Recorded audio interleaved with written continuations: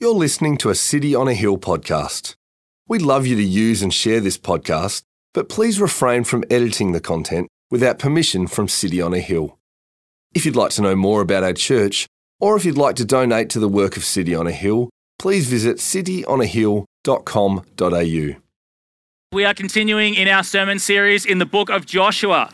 The book of Joshua, sixth book of the Bible. And today what we really want to be thinking about are two key themes, two key big ideas that come out in Joshua 2. There's more than two, but I will spare you the length of time. But I really want us to take home today, first thing is don't think you are beyond God's love and mercy. Don't think that you are beyond God's love and mercy. The offer to live in the love of God is for everyone. We see that in Joshua 2 today. The second thing we see in Joshua 2 is, whilst the love of God is for everyone, don't let your thoughts deceive you. To know the love of God is to see it change you. To also know the love of God is to see it change you. We're going to explore those two key themes in the Joshua 2 today. Now, just to give us a little bit more context again, as we are still being introduced to this book of the Bible, the book of Joshua is the sixth book in the line of the first six books in the story of God's people. So you just have to go, 1, 2, 3, 4, 5, 6. Joshua, you're there. Pre-Joshua, leading up, is the story of God's people. We have basically God's leadership. It is via God's leaders that we start to see God call his people. There's Adam and Eve. That's where everything starts. Then chapter 3, everything falls apart. So we have the fall. But then there's this fresh start moment. God's plan continues as we still engage in the book of Genesis. And we meet a really key figure in the story of God's people, who is Abraham.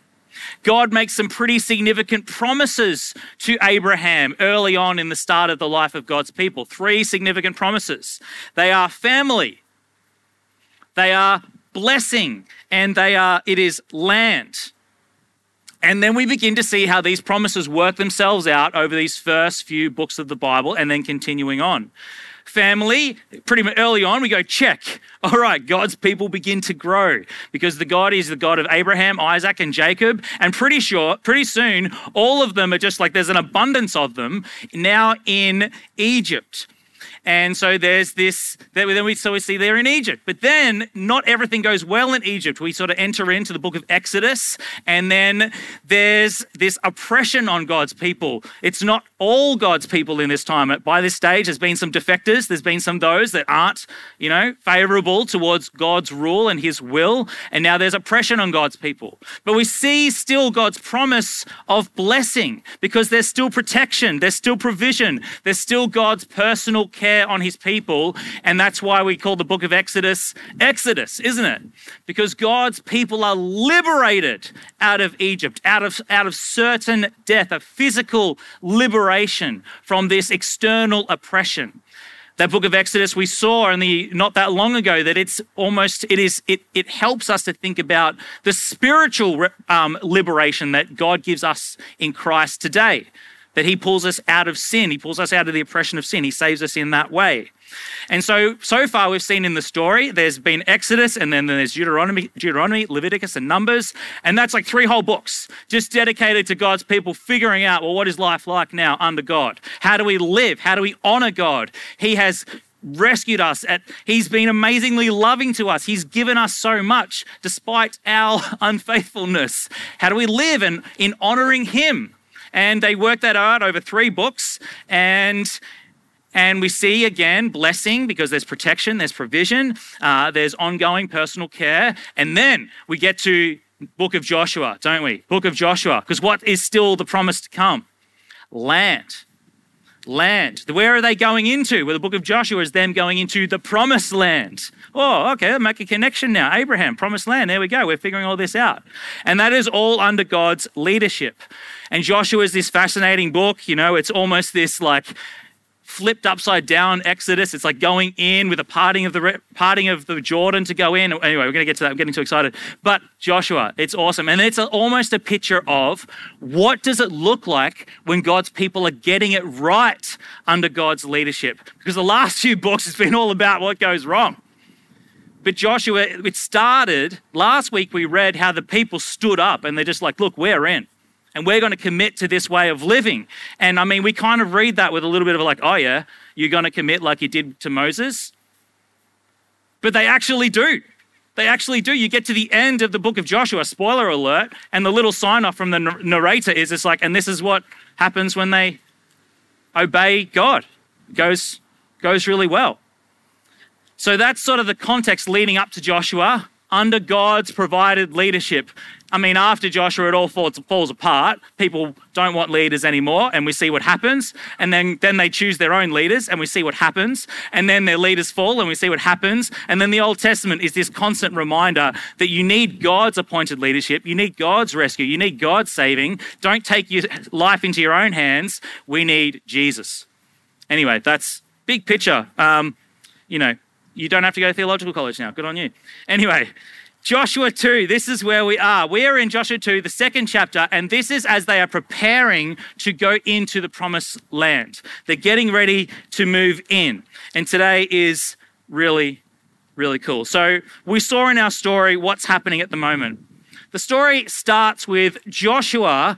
He's sending in some scouts or some spies to just suss out the lay of the land. Like what's ahead of us as we're about to go in and take up this thing that God has promised to us.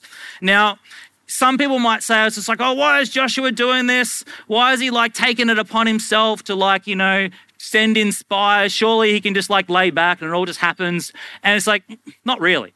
Like, that's not how it works. Like, Joshua is modeling to us as God's great appointed leadership, partnership in God's plans. It's just like God makes promises, but as his people, we still partner with him and live those plans out. I think it's really helpful. C.S. Lewis has used this sort of analogy in other areas of life, but it's kind of like a dance. As people live under the leadership of God, there is this movement and there's this flow, and there's God in the lead, but we are still moving with him, and we sense the way that he guides, and we step, and we sense the other way that he guides, and we step, and we sort of move as we go. Joshua, in his faithfulness as being a leader to God's people, just goes, well, what is the next logical step? Well, we got to figure out where we're going. We got to just take some steps and God will correct and guide us as we go. So the spies go in. The spies, they slide into the city and they pick some, what you might think is quite suspect accommodation, right? When the spies go into the city. These couple of foreigner dudes, they've been in the wilderness for quite some time. And where do they go? Well, they go to the prostitute's house. Now, don't think, like, oh, come on, guys. Like, you had one job and that's where you go. Like, I don't think that's what's going on. I think Joshua is a tactical dude and he's picked tactical guys to go and scout the city. These guys aren't going in to have a good time. I think these spies are going in. It's just like, well, if there's foreigners that are going into a city, where's the place that people might expect a foreigner to like firstly go? And where is there going to be a place where there's going to be some sort of unsuspecting, no questions asked accommodation? All right? So the spies go in to Rahab's house. And then we meet Rahab. We're going to be spending a lot of time thinking about Rahab. Who is Rahab? Well, she's quite well known in the city of Jericho. Quite well known. She's so well known that the king knows about Rahab. She's so well known that the spies can quickly find some accommodation. Now, I don't know what that conversation looked like, but these spies have probably gone in and be like, so you guys know where we can stay the night? Wink, wink, nudge, nudge. And there was obviously someone on the street that's been like, you got to go to Rahab's place. And so we meet Rahab. Who's Rahab? Rahab is a prostitute in the city of Jericho in the land of Canaan. That is not a resume that gets you many jobs if you post it on LinkedIn. Okay? What do we know about Rahab's life? Needless to say, Rahab hasn't chosen her life. No one sits in the year 9 careers counselor office and goes, you know what I would like to do with the rest of my life? No one makes that decision. Rahab is someone that lives a life of shame. She's someone that I'm surely would know a life of abuse, loneliness, and desperation. She's doing whatever she has to do to survive. This is Rahab. She's there and she's also with her family. She's got a mother and a father there. She's got brothers and sisters. Even from Canaanite standards. Now, of course, the Canaanites, they're not good friends with like God's people. Like they're the people that have like on the list of their religious activities, child sacrifice, okay? Now, if you haven't figured that out, that's not a good thing. That's not something that God approves of either. So she lives in Canaan, and if that wasn't bad enough, she has a job in Canaan, in Jericho, that is seen as impure, unholy, unlovable, undesirable, and she probably has no meaningful relationship. This is Rahab. Rahab's life, Rahab as a person, is the antithesis of what God has previously outlined in the last 3 books of the Bible as to how you should be living in view of him. Okay? God would hold up, you could very easily hold up Rahab and be like, don't do that. Like, don't, like that, not the example. Like if you want to get a good idea of who is Rahab, just think of the person least likely you'd ever associate to be a godly person. That's Rahab. What is Rahab's experience of life? Well, have you ever felt like you've done things or thought things or not done things which has meant that God would never accept you? That's Rahab's every hour, every minute of her life.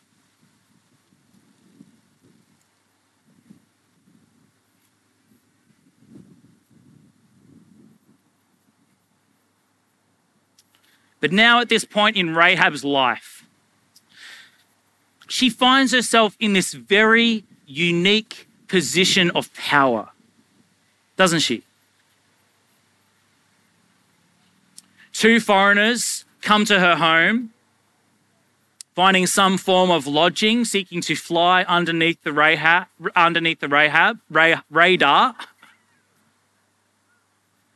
Fly underneath Rahab's radar, fly underneath the Jericho King's radar. They're 2 spies from Israel. And there's men now knocking at the door. Soldiers likely sent from the king of Jericho because word has spread. Someone has seen what's going on. It's just like, I recognize those dudes. I see that dress. What are they doing? Like, they're Israelites. What are they doing here? Word travels quickly to the king. They already heard what's going on with the Israelites, already heard what happened to Pharaoh in Egypt. You know, news spreads fast. I mean, the Twitter has lit up, you know, back in the ancient Near East. It's just like, have you heard about the plagues? So you hear about what happened to Pharaoh's son? It's just like you hear about how God's providing for these guys in the wilderness. You hear about the crossing of the Red Sea. It's just like these guys have a God who's fighting on their behalf. And so the king of Jericho and the rest of them are shaking in their little boots. And now Rahab has a knock at the door, and there's 2 spies from Israel up on her roof, and they're saying, hey, Rahab, we hear that you have the Israelite spies in your house. What is Rahab to do right now? Powerful position for Rahab, isn't it? Powerful position. She's got 2 options. She's got a moment to side with the powers of Jericho. Give up the spies. Whoa, tantalizing. Give them up. Find favor with the king of Jericho and the king of this land. I've got a bargaining chip here, don't I? Ha ha ha ha. Do I know where the spies are? Maybe I could get something out of this. The king would look on me favorably. I might even receive a reward. They came to me. The Canaanite gods are smiling upon me this day. That's her first choice, isn't it? Find a bit of relief from the current work that she has to do. Or she has another choice, doesn't she, Rahab? She has another choice. Rather than side with Jericho and give up the spies, Rahab, and this is what she does, she tests her hope in this God who she's heard about, and she protects the spies.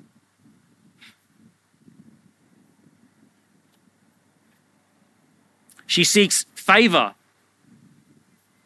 Maybe this God that I've heard about, the one whom the Jericho royalty seem to be so afraid of, maybe there's a chance with him. I mean, even in this moment, you get another sense of Rahab's desperation to be at the bottom of the pits of Canaan so bad that there's hope with these people knocking on the city's door. Now, the order of events is not clear in how this has sort of been arranged. Commentators differ on what's happened first and which conversations have happened when. But that doesn't really matter because Rahab's actions and her heart is clear. Rahab makes her appeal to God based on what she's heard of God. She longs to be able to put her future hope with him. She demonstrates a trust and a confidence and a faith and a belief that a future with this God is going to be better than a future in Jericho. Rahab, in this moment, as these soldiers knock on her door, has an appeal and a faith in God's mercy. And her choice is to send those other men away.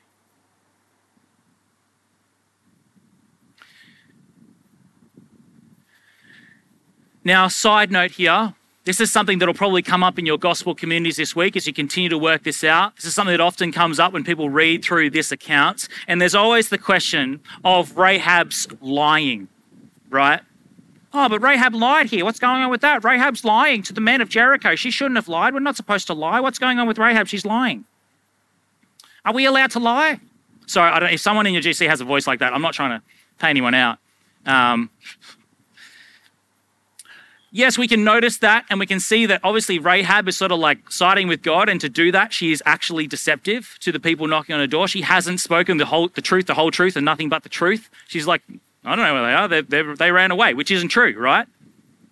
But before we jump down into like a secondary question on like, oh, do we lie or don't we lie? We actually got to go, well, what is this account actually teaching us in the Bible primarily?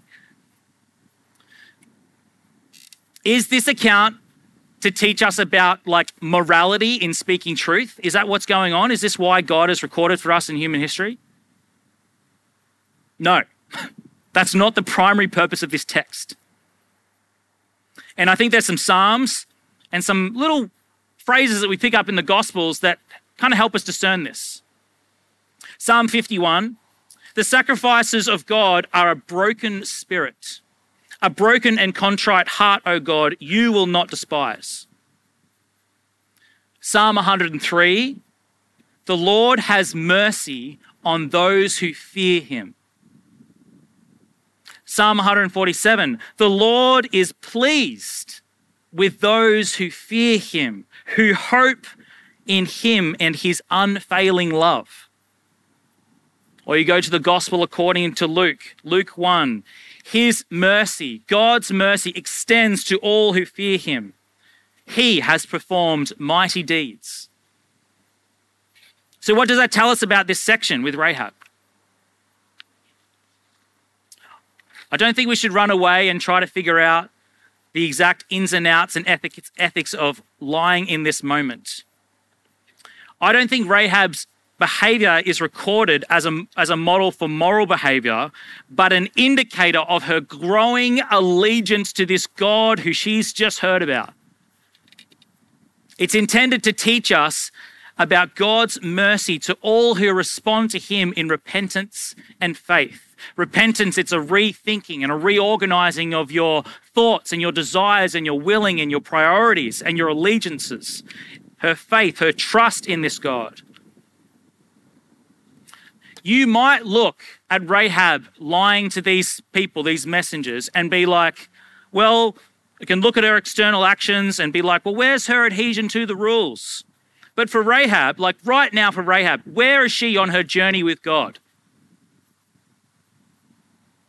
She's like right at the beginning, right at the investigating, like, can I trust this God? Like, who is this God? And she's just first working out her adoration, not based on what is a grey moment, but just based on the black and white of like, I stand with God or I stand with Jericho. And she's standing with God at huge risk to herself. So be careful in your GCs this week. Rahab in this moment is not for us to go, oh, why did she lie? It's a moment for us to see that she's a woman that's putting her money where her mouth is, and just to watch her lean on God's mercy, shown in this hopeful, faithful action. And just to engage that question on misdirection and misinformation about Rahab, like, what standard are you asking Rahab to live by as you sort of make your own moral judgments on her? Like, would it be reasonable? Like, if we're really a church, it's all about knowing Jesus and making Jesus known. Like, what sort of witness would it be to us is be like, well, actually, no, you can't fully know God until you fully clean up your life and do everything according to the book. Is that the good news of the gospel of the Lord Jesus Christ? Clean up your act, and if you're good enough, he will accept you. Get everything right, and then when you're all sorted, then you can come into the family? No? Is that the good news? Is that how we started as followers of Jesus? It's not how I started. He comes and he offers mercy and grace and forgiveness. It's not clean yourself up, make yourself right, and then you're in. It's just like, I am so loving and so merciful and so good, and I bring you in and I accept you, and all of the ways that you have screwed up and will screw up, I pay for that on the cross. The debt that you owe, I'll pay it off. The punishment that was meant to be coming to you, I'll take it onto me. So it's so liberating. We don't have to have it all figured out. We don't have to be like, oh, do like the accounting audit of like every single moral decision we've ever made in the heat of the moment. It's like, this is a moment where it's just like, I either die or I die. And she's like, I'm siding with God. And that's awesome. It's beautiful. Anyway, all of that to say, I just want to stick up for Rahab in this moment and just put it out there and be like, let's be a people who just take the log out of our own eye before we start to look at the speck.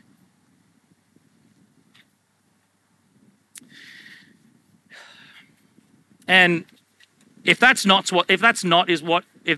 what is going on right now, a moral lesson on lying, what is going on? Hope is always within reach. No one is past redemption. Regardless of the roads you have roamed, the wrongs you've done, if you trust and turn to the Lord, his mercy is there to be won. You see, it's the least of these. A Canaanite woman, a prostitute. She has ears and eyes to see that God is a God of mercy and love, and he sticks up for his people. And she has the confidence and courage to say, yep, I need saving. And she is willing to do whatever she can to reach out her life right now and orientate it all towards this God. And do you know what? The beauty of this story is God accepts that. God has mercy on her. This will come up in a few weeks' time, but there'll be the opposite to this that'll happen. Someone won't give over themselves. His name's Achan. He betrays God. He betrays God's people. And he's everything that he should be in terms of what he should be, but he gets caught out in his adultery as opposed to admitting it. And we'll find out what happens to him. But Rahab's a story here where we can be reminded, don't think that you are beyond God's love and mercy. Don't think that there's anything that you can do that will mean that you cannot be included into the family of God. The offer to live in the love of God is for everyone. Who is the person you think of right now that you would least expect to have their Bible open and a coffee before them with their pen, taking notes, writing their prayer to live faithfully for their day? Who do you least expect to ever see that happen in their life? It can happen in their life. It can happen in their life. Joshua 2 teaches there's no barrier to those that can have a relationship with God. No matter where you've been or what you've done, if you turn to God with trust and belief, his mercy is waiting for you. His mercy is waiting for you. The primary teaching in this account of Joshua 2 is that God is awesome. He's amazing. He's loving. He's forgiving, slow to anger, abounding in steadfast love and faithfulness. And he's taking into his family now Gentiles, those that aren't even a part of the bloodline. I will even take the Canaanite prostitute because she fears me and longs to be with me, and she's admitting her wrongs. It's awesome. But that's not all God wants to teach us. That's not all God wants to teach us. You see, Rahab, she pops up again later in the Bible. She's got some pretty good teaching cred with her actions that she models to us today. There's at least one other lesson that God has us through this wonderful woman of faith. The prostitute Rahab is a genuine model of what faith looks like. Faith in action. Faith in action. The second lesson from Joshua 2 is that whilst the love of God, it extends to all, don't just think you're in it. Don't let your thoughts deceive you. To live in the love of God is to show it. Now, this is where we lean into some of the more difficult teachings that we encounter today. See, Rahab has these spies hidden on her roof. They could have stayed there. That could have been it. A few words, a nice, thoughtful gesture from Rahab. And, like, oh yeah, Rahab's pretty good. She didn't give us up, Rahab, she let us stay the night. Isn't that nice? But there's more here that God wants to do with Rahab. Soldiers, they come to her home, don't they? And it's from this that Rahab's faith or trust or appeal to God is demonstrated in an action, isn't it? It's more than just an intellectual assent or a nice conversation or a few words. God, in this story, gives Rahab the opportunity to express her hope in him. We see that the king of Jericho sends these soldiers. God sends these soldiers because he's got something to teach the rest of us. He sends these soldiers to Rahab's house, and she has power in this moment to what? Show her allegiance. Show her allegiance. She has to make the choice as to who she will trust to rule her future. Now, what is this moment like for the spies?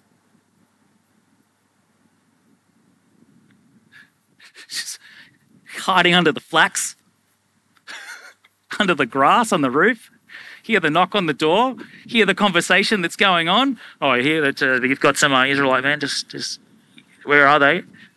There's, I'm sure, a 5-second pause where they're just pooping their pants.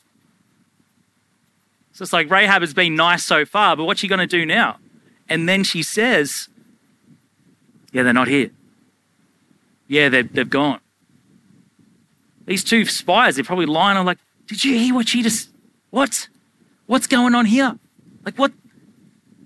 God's looking after us through this woman and what's happening? This is amazing.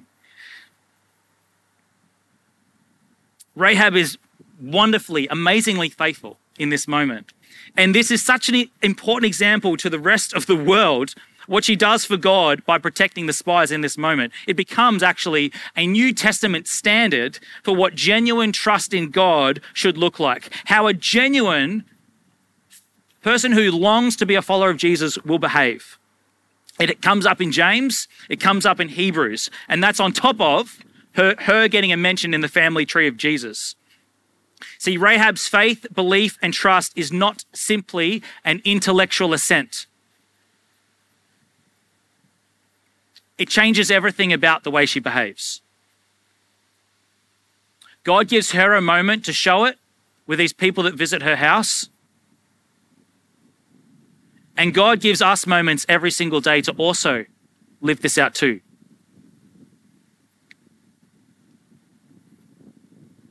God will give us opportunities to show who we trust when it comes to our future, doesn't he?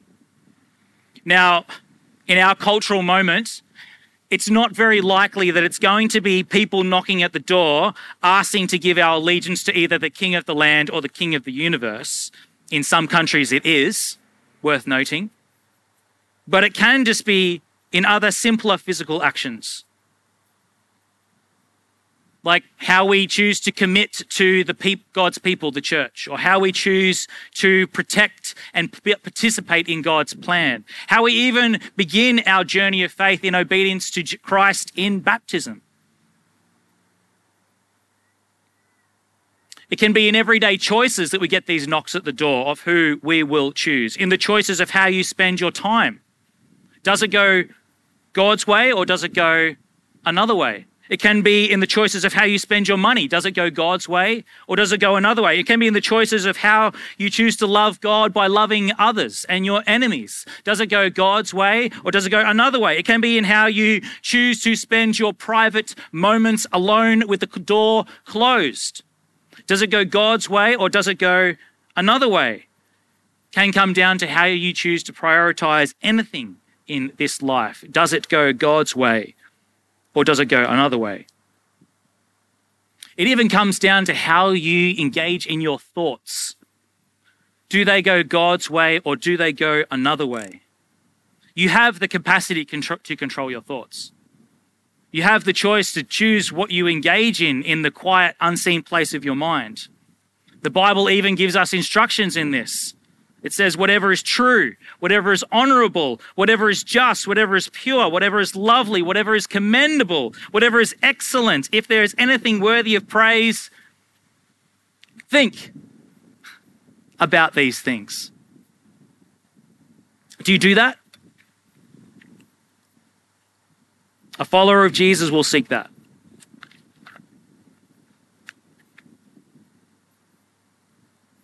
Rahab, before these people knocking at her door, God gives her the opportunity to prove to him and to herself her fidelity. And Rahab is someone who has heard what God has done. She's heard the story of salvation. Rahab is someone and she wants in.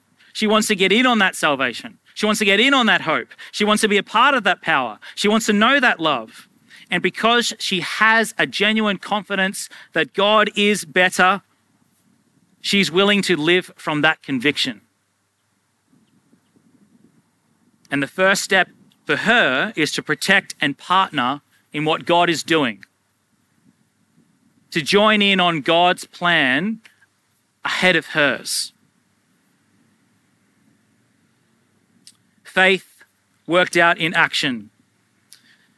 It's in this case, a reactive moment.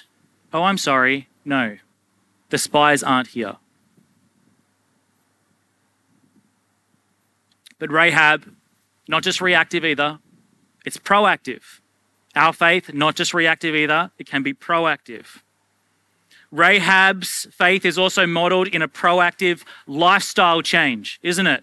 Lifestyle change. Did you notice what happened at the end of our reading? She hangs the scarlet cord in her window, and what do the spies say to her? She's like, don't leave the house. Don't leave the house, because if you do, if you're outside of the house, you can't be safe. You can't be safe. Now, her entire life now is in view of this scarlet cord, guiding and changing her actions. Can't leave the house is a significant change for someone like Rahab in her line of work. Can't go out in the streets and holler. Can't get dressed up to go out to bring business in.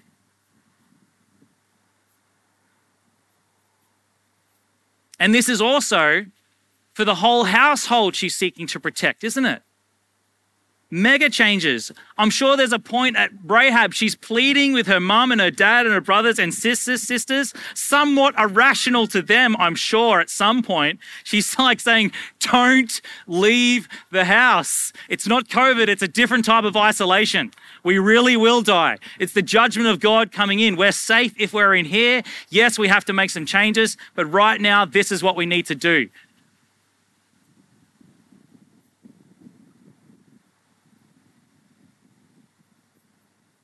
Rahab looked at that scarlet cord every day and she found resolve. She believed that that little bit of red woven thread was going to save her based on the promise of these messengers. She trusted in the message of these spies. She's like, let this thing be before you and know that if you trust in God and do as you've asked in this moment, you will be secure when the judgment of God comes as led by Joshua. Trust in that little red cord. Does that sound silly to you? Sounds silly? Live your life in view of this like bit of red rope hanging out of your window? Like that's the thing that's going to save me? Might sound silly, but God did look after her, didn't he? Her putting her trust in that little red cord. She was okay. She was so okay that she married into the people of Israel. So okay that she became a part of the family tree of Jesus. So okay that we go, that wasn't silly at all. And do you know what? That's what the Christian does every single day. Isn't it? Except we don't look at a cord that's dyed scarlet. We look at a cross where Jesus bled. And we hear the message of those that have gone before us and just say, look, if you want to be safe from the judgment of God as when Jesus comes in to judge the living and the dead, just keep looking to the cross where God has promised that if you believe in the Lord Jesus and confess your sin and appeal to him, you will be okay. Live your life in view of that. You'll be fine. Maybe that sounds silly. But if you do, God promises that that's not silly at all. You'll be okay. That you too can find yourself in the family tree of Jesus. That you too will be protected from the judgment to come as led by Jesus. Isn't that good news? Safe in the promises of God.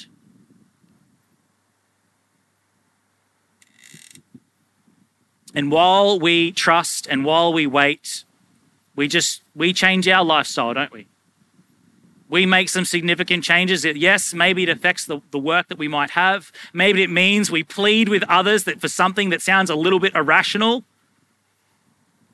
But we do that in the trust that Jesus is King and that he will keep us safe, and we throw ourselves upon his mercy because we know that life with him under his plan is better than life under the king of Jericho and in this place that we call home. So a new life and a new confidence in God, a new joy means that new habits need to be adopted. There will be evidence in someone's life when they are in a relationship with God.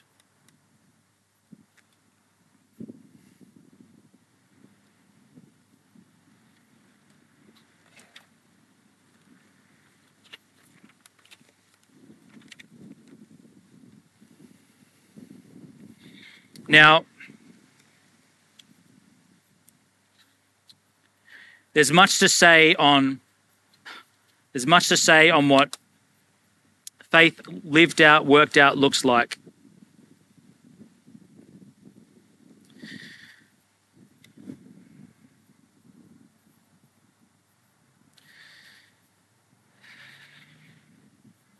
But I would appeal to you that if you're someone that is not reorientating your life, so it looks as if you are someone that is trusting in the scarlet cord, or is trusting in the cross, or is trusting to the lordship and obedience and commands of Christ, I would plead with you to reconsider. To not just think that you're okay based on a thought or an intellectual assent that I believe this, but actually let the Holy Spirit convict you and make a change so that you are genuinely rethinking your life so that it aligns with what Jesus and God says is good in his word.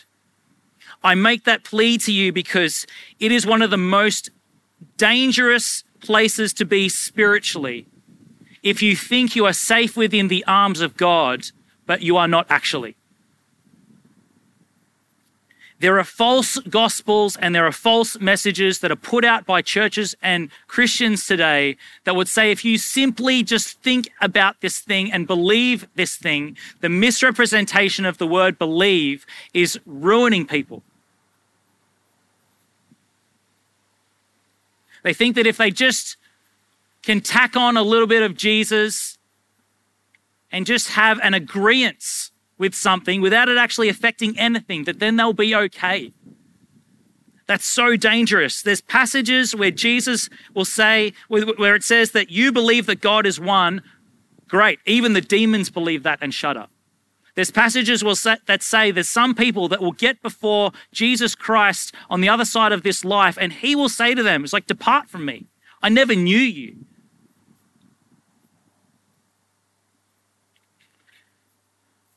Don't lie to yourself. Don't take the perks but of feeling like you're safe in God's hand without ever living out the works. Don't have a false confidence in your eternal inheritance. Don't live in a lie that you're creating for yourself. Don't try to convince yourself you're on the right path, but actually be on the highway to hell. And pursue Jesus, because if you don't, you never actually will ever experience the fullness of joy that is being in his presence. You'll never fully know the peace that transcends understanding in midst of anxiety at the end of a wrestle in prayer. You'll never know the blessing that it is more blessed to give than it is to receive. If God is putting on your heart right now, man, I've got some things that I actually need to rethink when it comes to understanding what it means to be a Christian, please pursue that.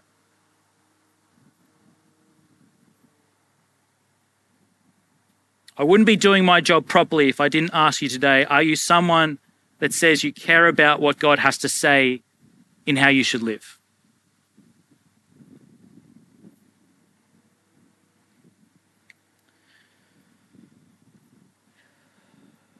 But I'm going on. As I close, I just want to give a moment of reassurance.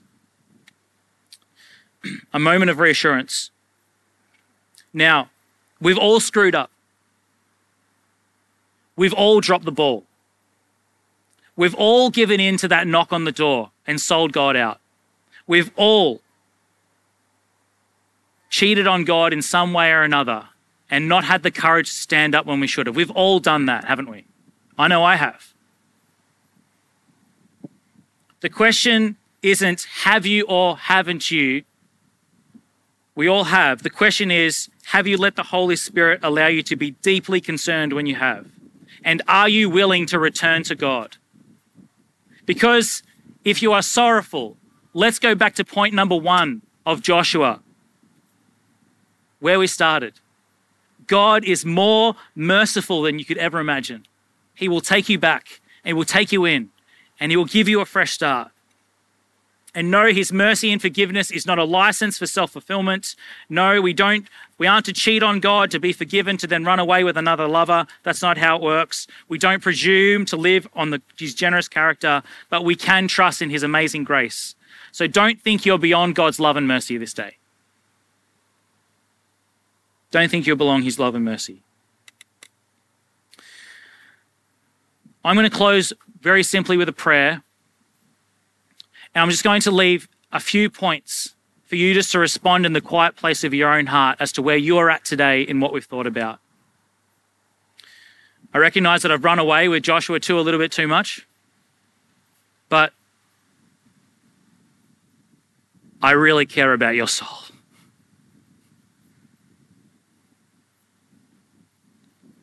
I really care.